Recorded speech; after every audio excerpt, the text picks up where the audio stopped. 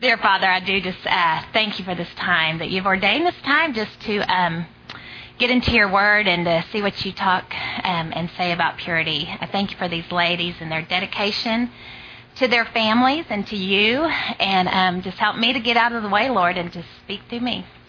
And just thank you for your many blessings, and especially your son. Amen.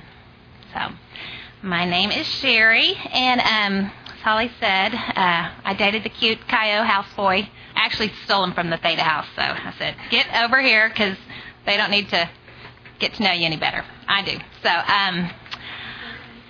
I been the privilege of raising daughters for almost 23 years, and so we don't know any different. So those of you with boys, Chris, it's so slanted to girls, now they just call it a girl talk, because Brett and I kept going, well, if you had boys, maybe you would do this. But anyway, my main goal in being here really is 1 Thessalonians 5:11, is to encourage you guys and to build each other up, just as in fact you are doing. You are already doing this in each other's lives.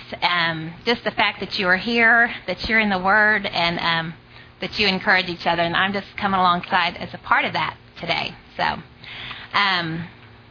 sex, of course, is a great gift from God, and it's to be enjoyed within the covenant of marriage. And too often, especially in Christian homes, sex can be conceived and perceived as dirty or something to be ashamed of. And we want to break this mold of by speaking of sex in the context of how God defines it as a beautiful thing between a husband and wife. Proverbs 6:27 speaks of, can a man scoop fire into his lap without his clothes being burned? And that is a picture of sex or being impure outside of marriage. And it's never appropriate, and never without pain, and never without consequences. I was at a CR meeting this Sunday, and I was speaking to a friend of Carol and mine's. She happens to be deaf, so she reads lips. And I was telling her I needed to get home because I needed to work on my talk about purity. And she goes, oh, who are you speaking to? And I said, well, I'm speaking to a group of young moms. And she just kind of looked at me. She goes, well, isn't that a little too late? And I was like, okay, wait, I got to clarify what I'm doing here. And then Brett reminded me, it's not just that, but just this really is passing on the legacy of purity to our girls, and just some of the things that really I have to give 99% of the credit to my husband. Missy and I were just talking. I mean, Brett just thinks of these things all the time, catches teachable moments with our girls, and is just so great about that, and I'm just totally following his lead. So that's what we're talking about today. 1 Corinthians 6:18 speaks of fleeing from sexual immorality. 1 Corinthians 6:19 speaks of honoring our bodies as a temple of the Holy Spirit. Okay, so we probably know most of those verses, most of us in here, but what do we really do with that? How do we instill purity into our daughters? We liken the way some people raise their kids as when your child turns 16, just throwing them the keys and saying, be safe. I mean, that's how a lot of homes kind of deal with purity and with sex. You just don't talk about it, and it would be very naive to think you could just throw your 16-year-old keys and that they would be safe. You usually get a lot more instruction in that area than in this. So we have a responsibility and privilege to pour into our kids' lives and teach them about purity. And if you're feeling insecure about this, and believe me, I do often, I love in Psalm 78 where God chose David to lead his people. And David wasn't already leading people. He was in a pen leading sheep. And so God equips us to do this work. We just have to kind of be available and be ready to learn from him. So getting this right is important, and it's important to God, and it should be important to us. Matthew 19:4-6 speaks of the time that children are with their parents to the time when they are united with another in marriage. And it is our job to shepherd our children while they are with us until they might be called into marriage or called to be a single adult. Sexual and emotional intimacy is only complete within marriage. The moral purity between a husband and wife is exact. Genesis 2:25 speaks of this, and that there was no shame between a husband and wife. And so when we think of teenagers, we think of, I think, just of the emotional, how we just get caught up in our emotions at that age. And so we need to tell them often that the heart is deceitful above all else, and that they shouldn't go on their emotions. You've got to train them to go on the facts. I was thinking about the difference between lust and love. As a teenager, you're much more caught up in the emotions, like I said. And let's see. Infatuation, which a teenager can get too quickly, leads to passion, which leads to innocence lost. And so the difference between lust and love, tell them often and go through these examples with them. Lust is temporary, whereas love is enduring. Lust is sudden, and love is gradual. Lust is selfish, whereas love is unselfish. Lust is untrustworthy. Love is trustworthy. Lust is impatient. Love is patient. Lust is uncontrolled, and love is controlled. Lust is emotionally shallow, whereas love is emotionally deep. Lust is based on fantasy, and love is based on reality. Lust is focused on the external, whereas love is focused on the internal. And the biggest one, I think, for a teenager is lust is focused on getting something, whereas love is focused on giving something.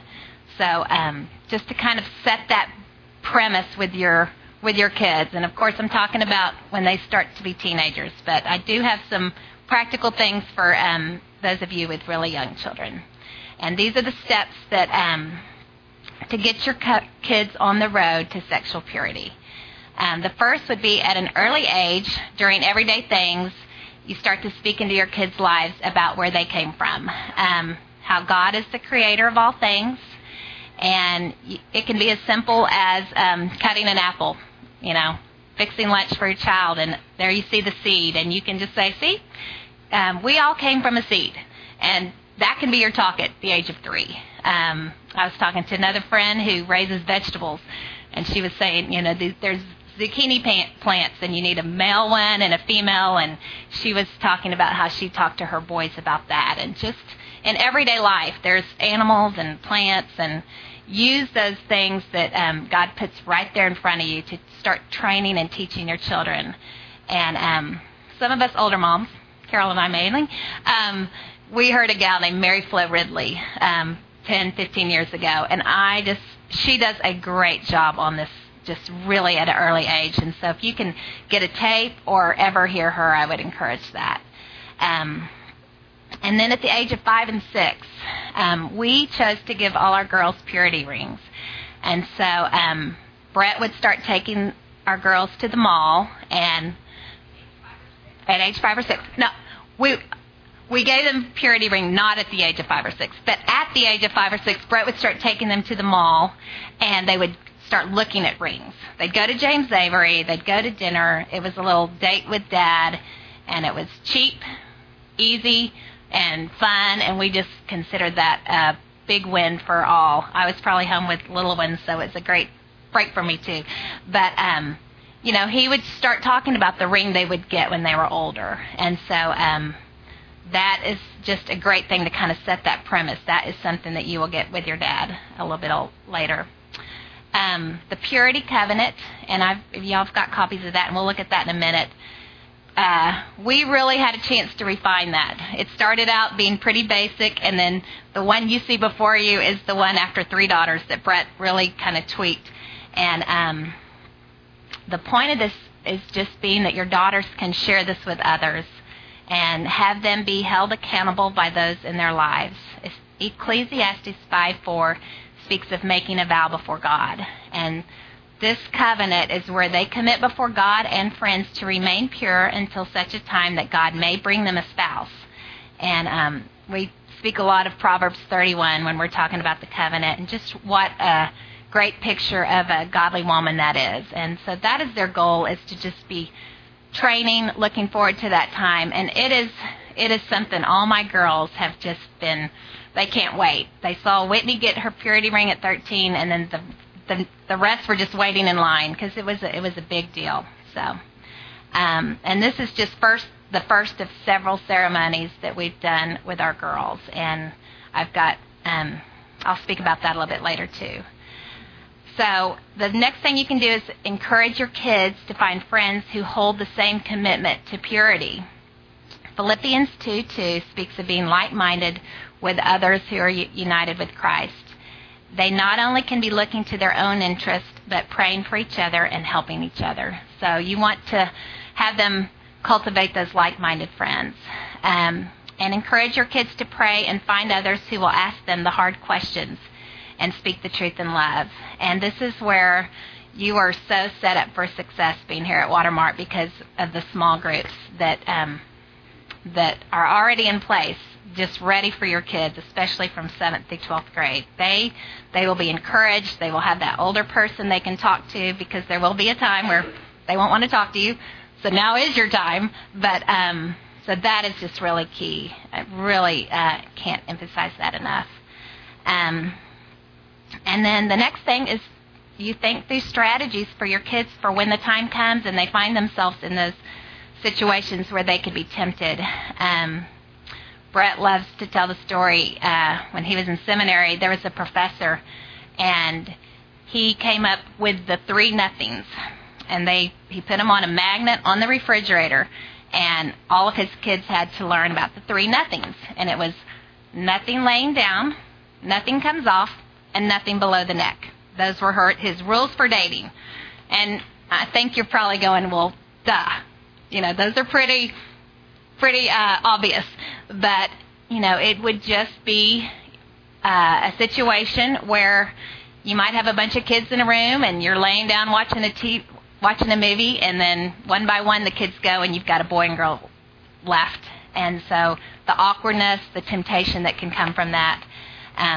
So that's just a very visual thing, the 3 nothings. And this guy would have his daughters, every date they had to go through the 3 nothings with their dates. And it was so awkward. And they were like, oh, Dad, please don't make me.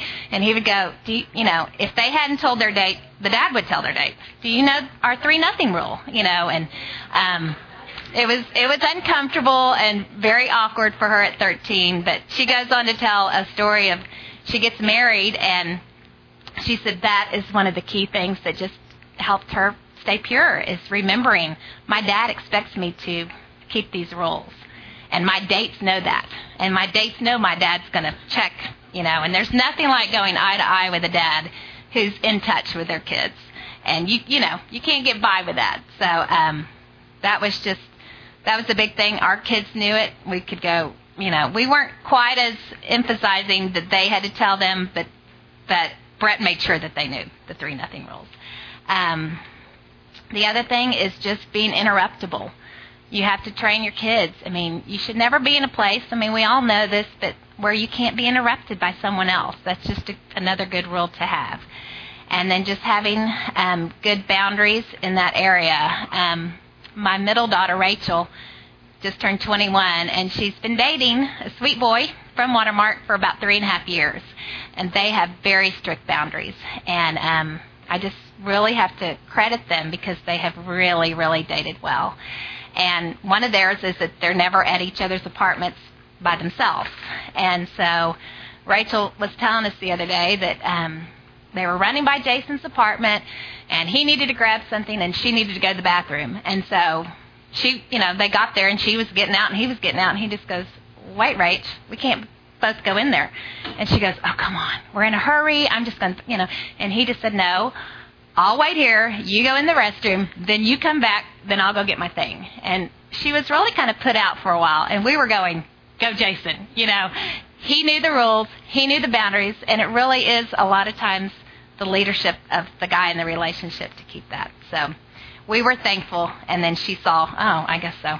She kind of got it. But this just sets them up for success to have these very clear, this is just better for you. Not in a legalistic way, but life will go better if you do this. So, and then along with the purity ring is just, you just encourage them to wear that daily as that visible reminder of their commitment. Psalm 61:8 speaks of singing praises to the Lord's name and fulfilling our vows day after day. And not in a real legalistic way. Should you do this? I have another mom who said, you don't have your purity ring on. What's going on? I mean, don't set it up for failure like that. Just remind them that this is just as we wear wedding rings. This is just a visible reminder of your heart and what the commitments you've made. And then for your older kids, some of y'all might have older teenagers. Have them make a list of goals, and short-term, long-term, and pray for God to really stir their heart with the good work that we know He has planned for them. If they are in Christ, they have been created to do good works, and so I think that really gives them a vision that this is one of their goals, and how God has prepared them to do those good works. And then I think we can't tell them enough and remind them. In that same verse in Ephesians 2:10, it talks about us being God's workmanship or God's masterpiece. And the more you can tell your kids that, I know you know that, but the better it is with them. Brett and I have tried to be very creative, relevant, and approachable with our kids in this area.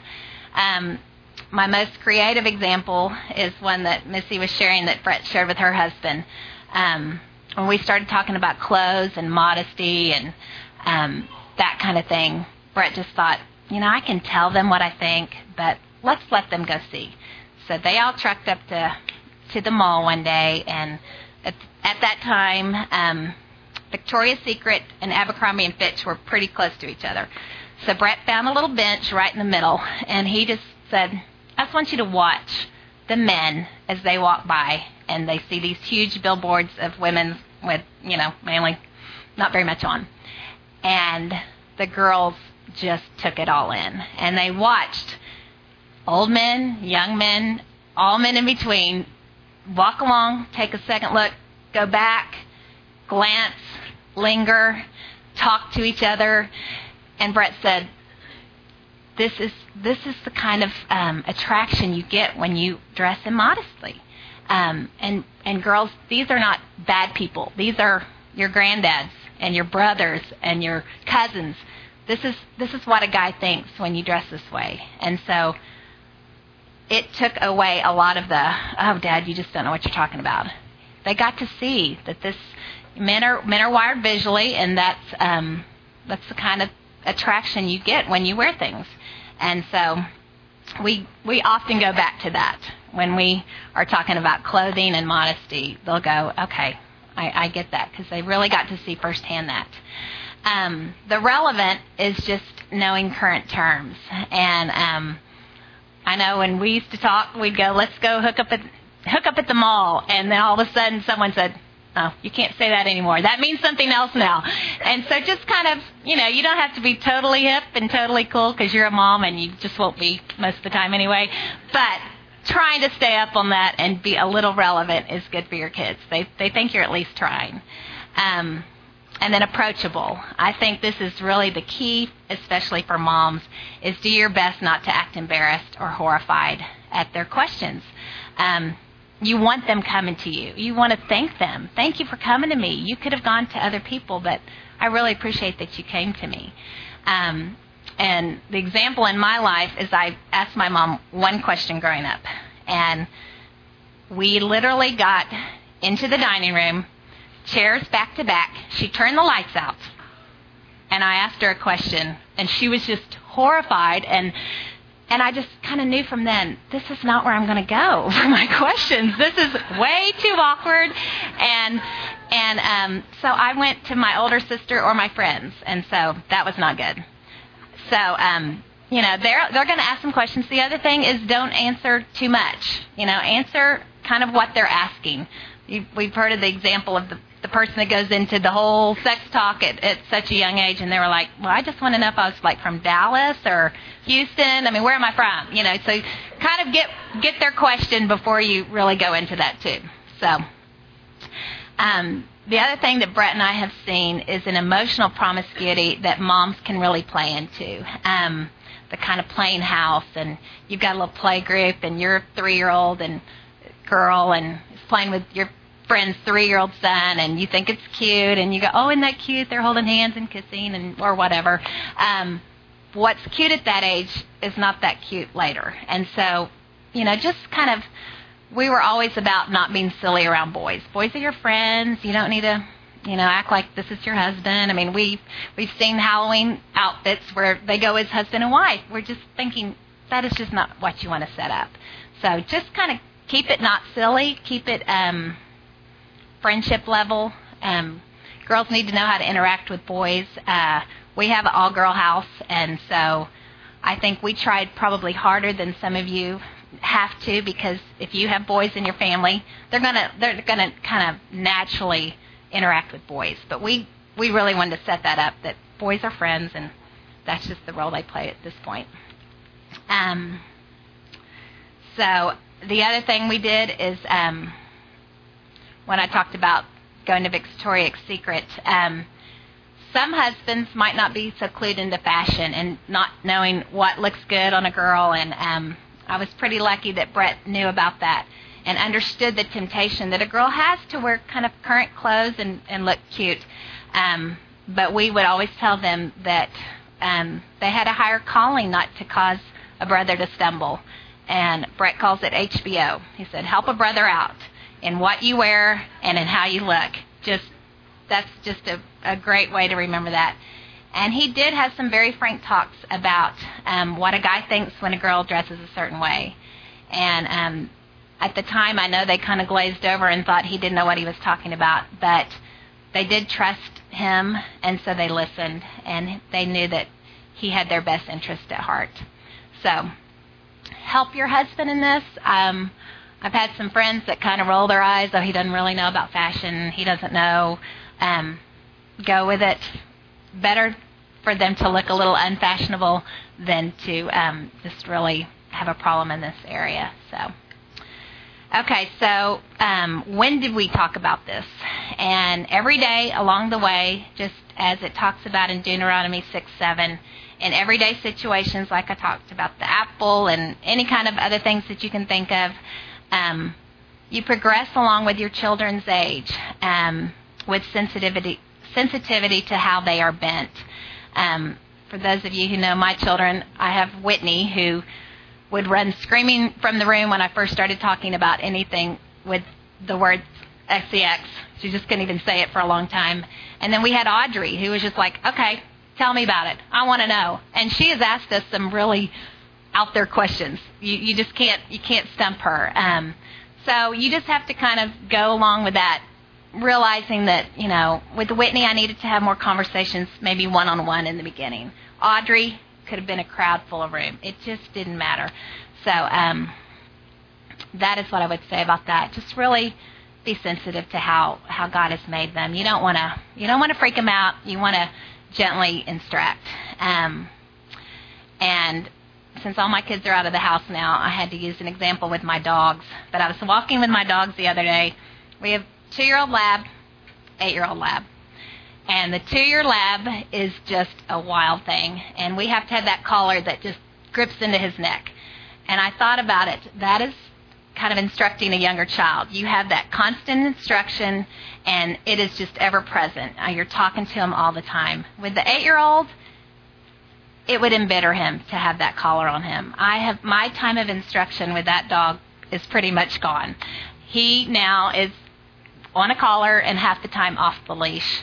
And I thought that's kind of how it is at this point with my children. I have instructed them for 20 some odd years, and now they're in college. They're kind of off my leash.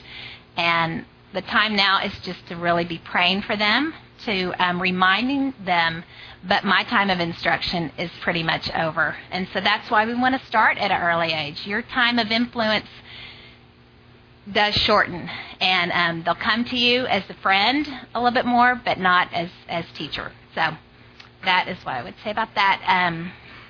I definitely pray for their purity. I pray for their future spouses often, if that is God's will for them, and that mainly they would be living lives that glorify the Lord in all areas. So anyway, I thought at this point we might break up into groups and just pray for each other.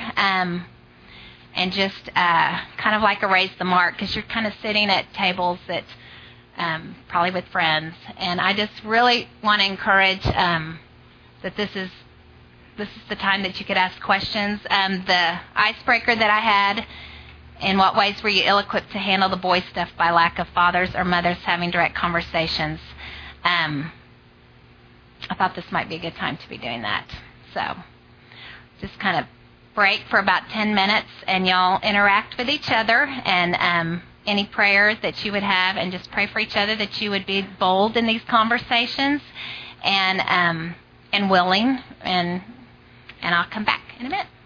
Okay, I hope you're having good conversation. I hate to break in. I'm going to go ahead and finish up, because I know there's some of you guys that need to leave, but this is great conversation for y'all to continue having in your groups and with your community and all that good stuff. There are 3 ceremonies that you might consider in raising your kids in the areas of purity and in becoming well-rounded adults. And the first one, you have a copy of that purity covenant ceremony. This is the one that we have usually done around the age of 13. And it started as a covenant pledge. This was with my older daughter, and you can see it was just immediate family. She did not want anyone else around. She was horrified still at the thought of this. My second daughter was a little more open. We had a few more people. We didn't have them sign it, but they were there. By Audrey, Brett had kind of tweaked this, and it was the purity covenant, and you can see there's about 20 people listed here. All our community, all her community, her small group leader, her K-Life leader. It didn't matter. Audrey wanted accountability. She didn't shy away from that. So this just says, I, Audrey, promise and covenant before God and my family that I will faithfully endeavor to obediently follow God's best for me.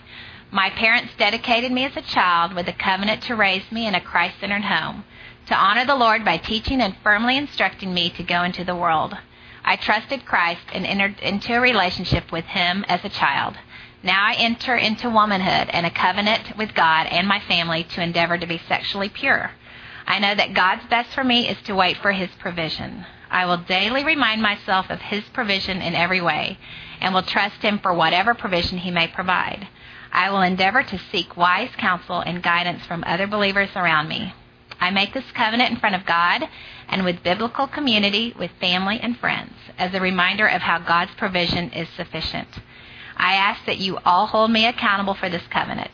As a symbol of this covenant, I will wear this ring in remembrance of my promise of purity.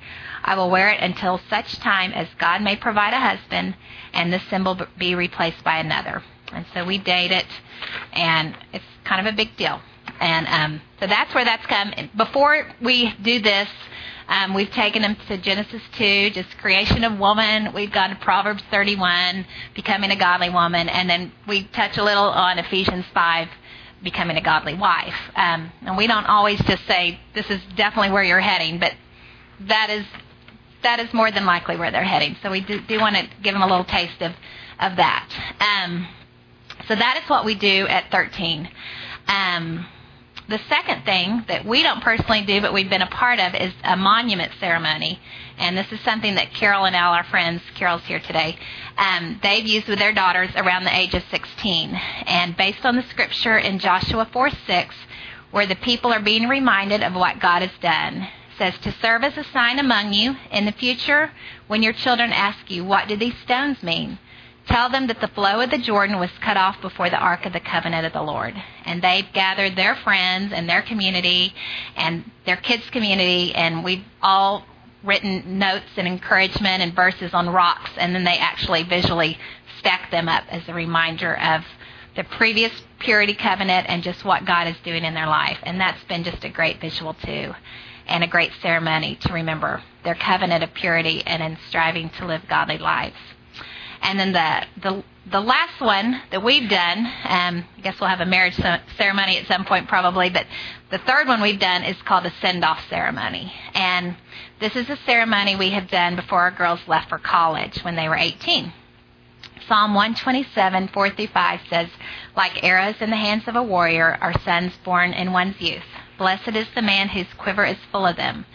And the idea here is the picture of a warrior and how he hones and perfects and sharpens, but he eventually has to send his arrow out. And so we are, in a sense, sending our daughters out into the world. Brett actually made a little arrow. It's kind of cool. And then, of course, all three of our girls are Pi-Phis, so they were like, oh, perfect. We have the arrow. It's the Pi-Phi. So that's just a little fun aside. But we gather those in their lives that have poured into them, family, friends, small group leaders, our community, their community, and it really is just a time of celebration and of remembering what God has done in their life. So the idea here is to celebrate and remember and make these big deals. These are things that our girls look forward to, not only in our family, but in the families that they've been a part of. We've just all celebrated. So their purity covenant is the initial commitment before God. This monument ceremony is a reminder to stop and remember and don't forget. Stack those stones.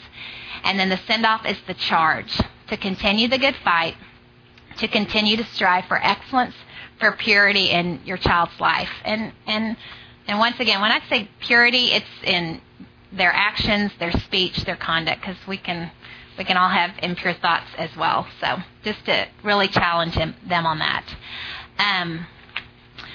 So some of y'all have some older teens, so this is just a little precursor to some of the things you might bump up against. And like I said, it's a good thing for you to already be thinking about this. Dating. We've started around the same age as the purity ring, around the age of 13. And like I said before, we've always tried not to be silly around boys. Having crushes is expected, but they need to know that they need to protect their hearts at an early age. Proverbs 4:23 speaks of, above all else, guard your heart, for it is the wellspring of life. And they knew this verse. We spoke of that verse often with them. But putting up artificial boundaries up is as likely to, in our words, socially retard them as throwing them together to figure it out on their own. So some people call it different things, and that's fine, but putting that boundary up where God says, there's no boundary here, you need to figure this out on your own, can get awkward. So sometimes when the girls were around 14 to 15, we would just go out as a family with another family who happened to have a boy about the same age. And so they could get just a little bit used to being around boys the same age and in a non-threatening, non-awkward setting. Then came the dances and the formals and the highlights and homecoming and prom. We always have to meet the boy before our daughter can go out with him. And this looks like this. It's a one-on-one with Brett. They usually go up to his office, and he always would set them up for success in this. But he would have that conversation, this is my daughter, she's a jewel, she's precious, all of that you would think.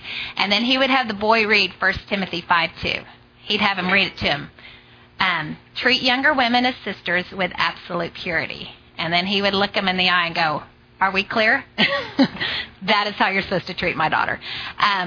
So it was always a great thing. I know of one situation with my oldest daughter that she did not get asked to a party because they knew they would have to come talk to Mr. Johnston. And at the time, she was not happy.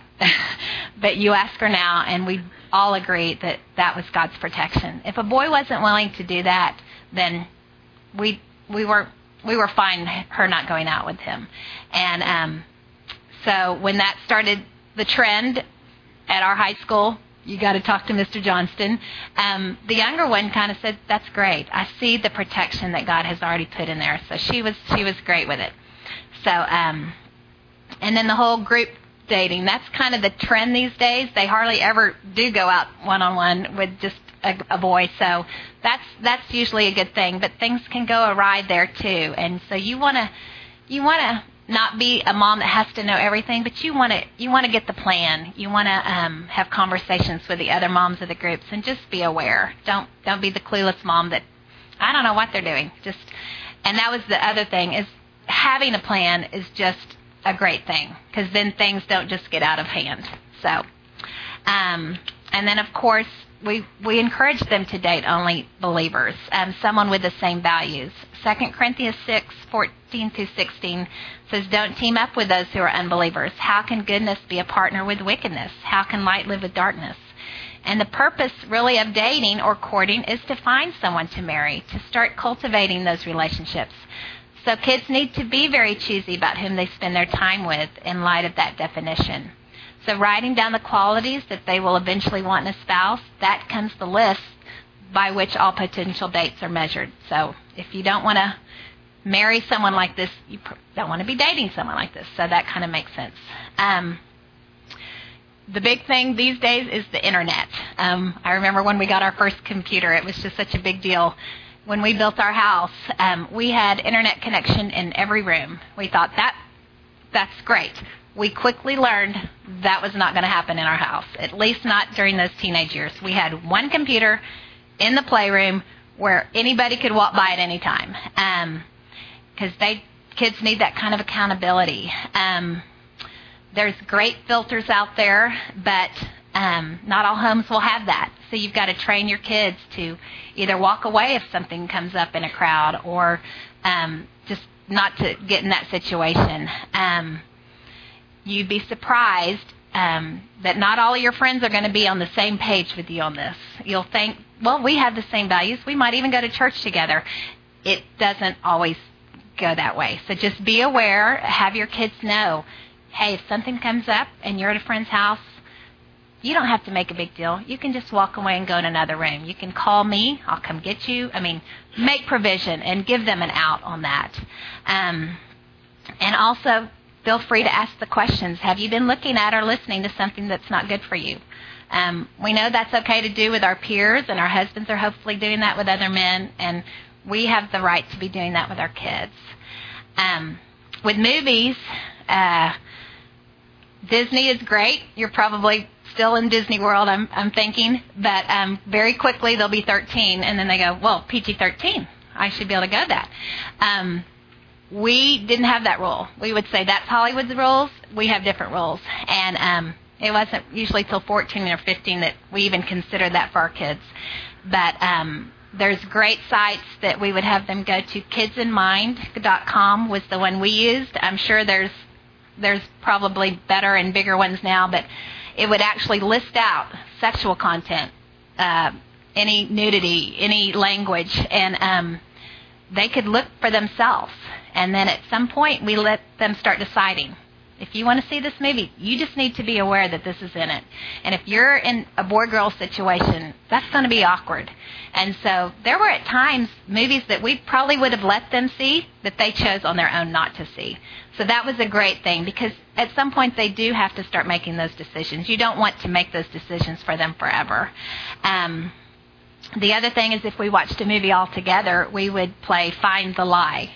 In any movie, PG on up, you might have some things that you're like, this is not right. What is the lie in this movie?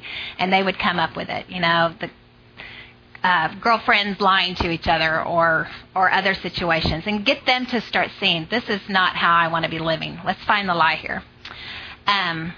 In the area of music, as your children get older, they start having their own taste in music. And I think you can challenge them in the content of what they're listening to, but not on taste. It's kind of a chocolate vanilla thing. So we can use the filter of Philippians 4:8 here. Whatever is true, whatever is honorable, whatever is right, whatever is pure, whatever is lovely, whatever is of good repute, if there is any excellent and anything worthy of praise, let your mind dwell on these things.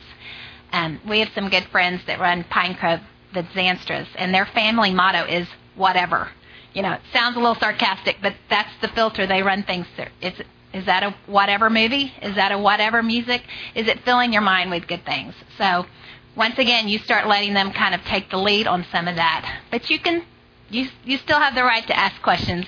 And, of course, iPods are great because you might not have to listen to it. So that's good. And then peer pressure. Everybody remembers what it's like in junior high. those years where the feeling of fitting in is the highest. And let them know that this is normal. Share your own experiences with them and be vulnerable and honest.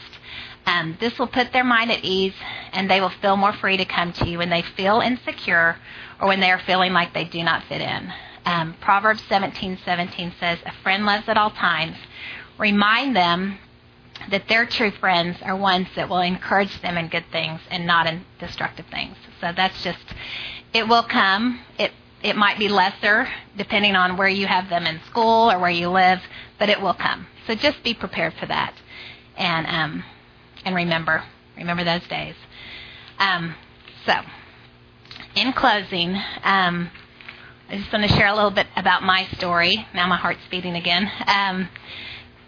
When I was 15, I gave my virginity away to an older boy. And I did this in secret, and I dated this boy against my parents' will. There was not leadership in my home, and I followed my own way. And it happened suddenly and was not planned out. So I was not prepared or equipped to handle this choice and easily gave in. And I've tried to do a good job. I don't blame my parents for the things that happened. I wish there had been more preparedness, but I made my own choice there. So I had trusted Christ at a church camp when I was 12. And a couple of years later, I was at a Young Life camp, and the speaker spoke on the topic of purity and sex. Though I had trusted Christ at an earlier age, I had not even really thought about purity. I had never had any conversation with anyone about sex or purity, and especially not with my parents. So the speaker at camp told me that I could regain my purity and that God is a God of second chances. And it was at that moment I really realized grace. I mean, I thought I really got it, but I didn't until I realized that God's grace covered me. I knew this could be a big deal in future relationships. So when I met Brett, we met at 19, so that was pretty young, and we started spending time together. I wanted to let him know early my past. So I told him. And it was great freedom to let go of the secret. Another point where I really saw grace. So I knew when I had kids that there would be a day when I would be able to share my story with them, that it would inform them. God had allowed me to go through this, and I knew he was going to make good on his promise in Romans 8:28. So at the appropriate time and moment, it wasn't until they were much into their late teens, I chose to speak with all three of my girls and tell them my story. I had believed the lie that if I told them that they would lose respect for me. In fact, just the opposite happened. It actually gave me more authority in their lives to tell them how it had harmed me and other relationships, and that they did not need to go down that road. There is no life there. So that's a little bit part of why Brett and I are so passionate about getting this right with our own children. We want them to be informed. We want them to be prepared. We want them to have thought through every situation that they could come up against and have a plan. So in a crowd this big, if you're out there this morning with a similar story, I would love to talk with you about it. I'd love for you to bring it into the light with someone in your life, because there is true freedom there. I think the enemy wants us to keep all those things secret, because that's just not what you do as a Christian girl. But there is true freedom in Christ. Romans 8 talks about there is no condemnation for those who are in Christ Jesus. So I really want to encourage you with that. I do think that's a lot of the reason that we can feel ill-prepared to speak with our girls, is if we've had a similar past. And it doesn't have to be that way. So let me pray for us. Father, I thank you for these women. I thank you for that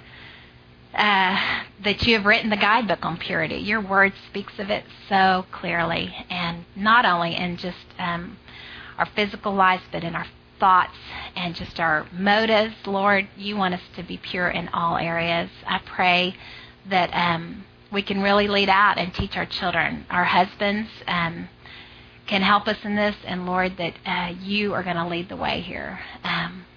Father, I just pray that if there is a woman here who has a similar past, that they can bring that into the light and realize there is no condemnation for those of us in Christ.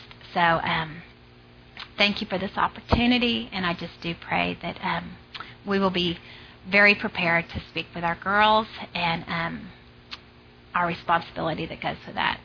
In Jesus' name we pray. Amen. Okay.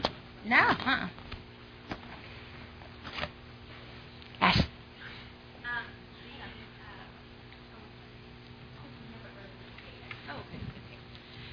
You said at age 5 or 6, Brett took the girls to James Avery and did a date night. And what was the conversation like at 4 or 5 or 6-year-olds saying, "This is the ring you'll get someday"? Because yeah, I think at that point it was so basic. They knew the concept of a purity ring, and that was just something that we would give them at a later date. I don't think they had really in-depth conversations. It was more about a date and shopping, and yeah. So. Would they go back to James Avery once a year to look at that ring again? No, I think that they did that probably 2 or 3 times before 13. So they would kind of hone in on the one they liked and kind of go from there. But any other questions? Just raise your hand. Back. We were talking about at our table, we have 6 and 7-year-olds are the oldest at this table. And from hearing Mary Flo talking about being the expert on sex with your kids, but also telling them, kind of what they're asking, none of our girls are really to a place where they're asking a lot of questions, but they're also in school, and so we're worried that they're going to hear a lie first. So at what age do you feel like it's appropriate, even just to, the beginning of sex? Not just, we're past the apples thing. Right. Just that. I think for us, it was probably around the age 10 that we finally had the actual conversation of exactly how that happens. But I think you have to kind of judge by where your kids are. We were at a very sheltering school where we just had a good feeling that not a lot of that was being talked about. That if you're in a school where you kind of think that there's kids that are, and really it's naive of us to have thought that maybe those conversations were not happening at a Christian school. But that's where I think you have to be sensitive. I know with Whitney, she did not really want to hear it until, and we had a very wise teacher. It was at Providence who said, until she starts her period, she might not even want to hear about this because she didn't think it could happen to her. And that was really when the light went on with her, is when, okay, what they're saying is starting to happen, and now I'm really going to hear them. So it could be, a little bit later, but I think by 10 you start kind of, doesn't have to be very in depth. But we were also, I meant to put this in, Brett was very diligent about using correct terms. He said, let's not have the silliness of made-up words that only our family knows. Let's call things by their real name. And so that's the other thing. That was a little hard for me. I was like, I like the made-up words. Doesn't sound so weird then. So anyway, but I think, and there's different philosophies on the actual talk of who does that. We felt perfectly free for Brett to have that and me to have that, and that's just something you need to figure out with your husband. He might not feel comfortable, but I would encourage him to be talking with other men about that. When you have, the age span of my girls is 5 years, so when you have the younger ones and you start having those talks with the first one, how do you manage that? How do you keep that? It's not a secret, but they're too young to really hear that. Yeah, I think that you can build into them that this is something that needs to come from me. So just like I told you, give me that freedom to tell your sibling. They might not get it, and they might blow it. Then you'll have another area of extending grace to them. It was actually my youngest that actually came out and asked me about my past, and I told her first. And so I had to do that same thing in a different way of just saying, will you hold on to that information so I can get everybody together and tell them at the same time. But, it might make them feel very grown up to just think, for at least a time, that this is something that's just appropriate for me. And but I would just take it from there, just and pray with her and just challenge her a little bit.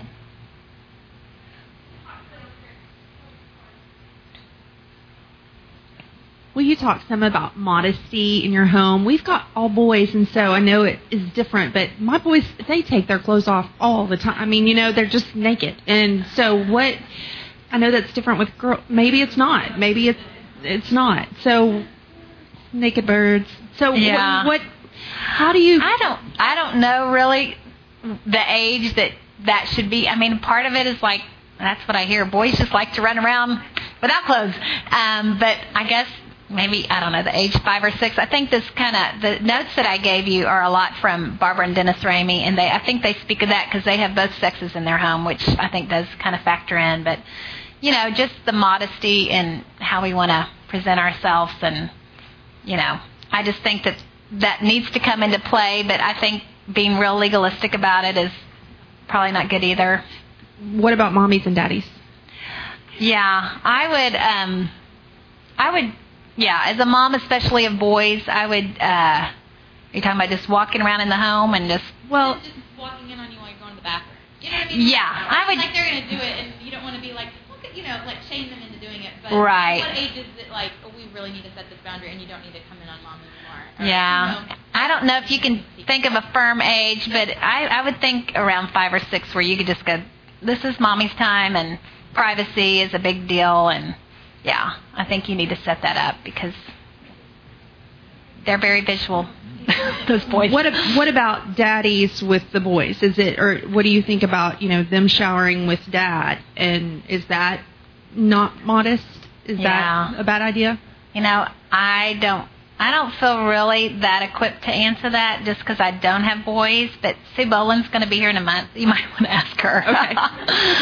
So, than you, like at what age did you start, or did you ever really show modesty around, like not have them change clothes or something? Yeah, like I had to work through that because with having all girls, I was just pretty lazy about that.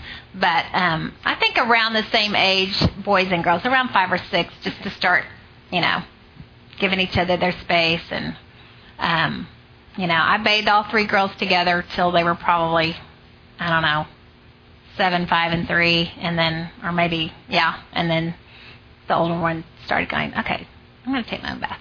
So, I think you can be a little looser when they're all the same, but I think those guidelines need to come into play a lot earlier when you have both boys and girls. So.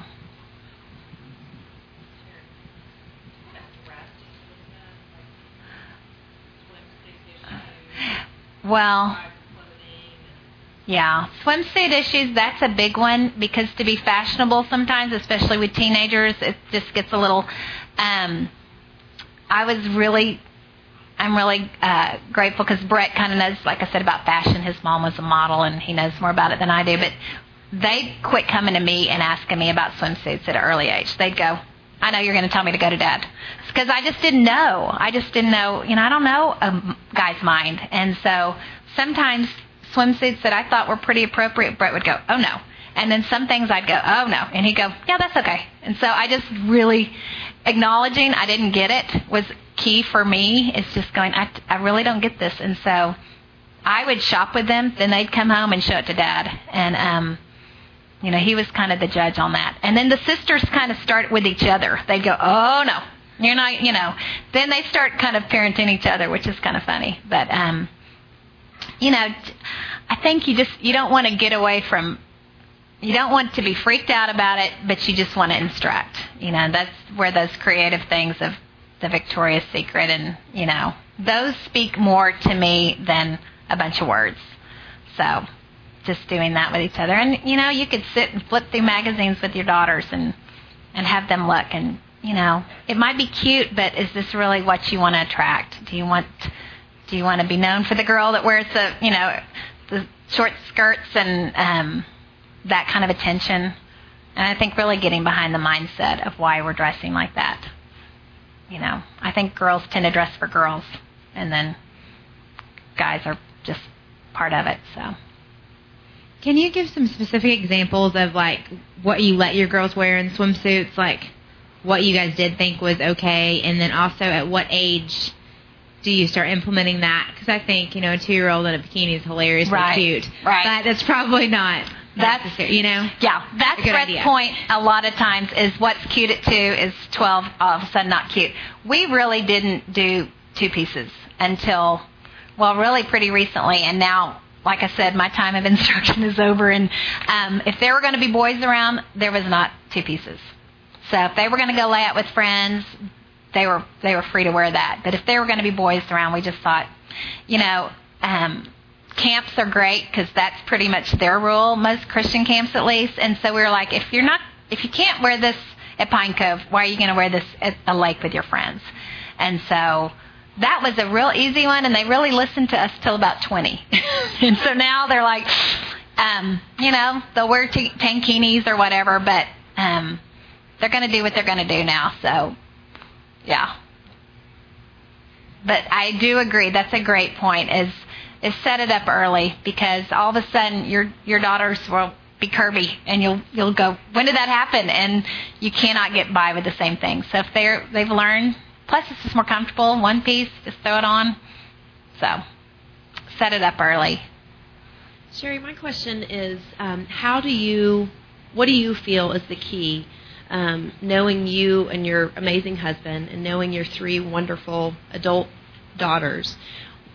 I feel like on one end, families could do kind of their part and follow these instructions and, do all of these things. But what do you think is key about having your girls embrace the same things? Because that's their heart. I mean, all that you guys that you've shared today about what y'all do, that's ingrained in your girls, and that's their heart too. And they embrace it, and they support it, and they live it. And, what do you think is the key to getting the team approach as opposed to, I'm your mom, I'm your parent, this is what the Lord says, this is what we're doing. But how do you get them at age 7 to get, okay, I don't need to be in a bikini around boys? Yeah. I think for them to really get our heart on that, and that it was totally out of love. I mean, Brett and I both, you've heard my story, and Brett came from total craziness. His mom's love her to death. She's a believer now, but she's on her 3rd marriage. He's had 2 stepdads, no instruction as well. And just knowing that we are coming at them out of love, and there was not condemnation. I think that they really got that, and that we were looking out for their best interest. I think we would admit this is awkward for us to talk about, and I'd rather not. But we pushed through, and they would see that. And they would also see that this is how we're trying to live our lives. I think being honest and not playing the games, and really, we weren't doing this to be put up or to have anyone be watching us. We just felt like it was the right thing to do. And so I think they really got that. I think when you get so legalistic and it has to be the certain way, I think kids will rebel against that really quickly. But if you say it out of love and you say it often, it just becomes a part of what they believe. And I think at this point it's really fun to have my daughters come back and, okay, this really worked. There was a few things that didn't, but we've asked, and the last time we did this at the parenting conference, we're like, did y'all get this? And they said, yeah, we got it, because y'all kind of said it all the time. So kind of had to. And also just, they were hearing this same thing from a lot of their friends too. And so when we first started the you have to talk to Mr. Johnston thing, no one at Highland Park High School was doing this that I knew of. And now other families have started to go, okay. And some boys' parents now go, we need to get to know the girls. I mean, it's not like we're the freaks anymore. It's like this is kind of becoming a little bit more normative. And so I just think educating people, and some dads haven't even thought that they could talk to their daughters. Well, girls talk to girls, boys talk to boys, just kind of breaking those molds of what should or shouldn't be done, and just being real with your kids. So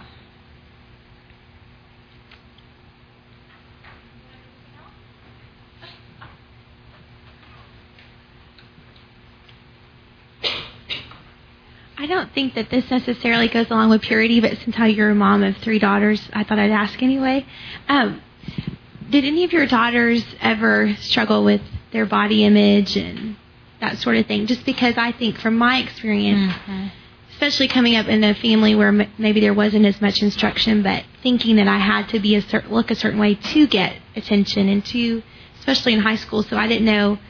I know that they grew up differently, but did that help any, or did you still see that was a big trend? I haven't seen it hugely, but I definitely know that two of my girls have struggled a little bit in that area, one more than the other, and I'm still learning about kind of how to be a mom to that.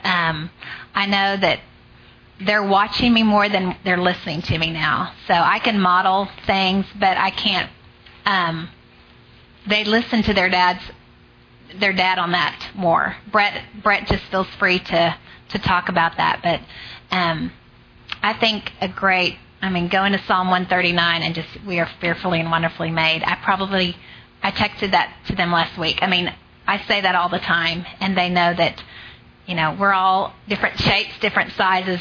God made us just how He wants us to be. But I do think that is a huge part in raising daughters. It's frightening because you just think, okay, I know I've messed up some in this area. I know when I've said, let's have an apple instead of a cookie, they're hearing different things. And so I realize I've got a lot to grow in that area, but I think that is a hard one. I don't really have the answers to that all yet. Cynthia Colbert would be. She's the expert on that. But, I do think having those conversations and just being okay with how God made us is the best thing. So.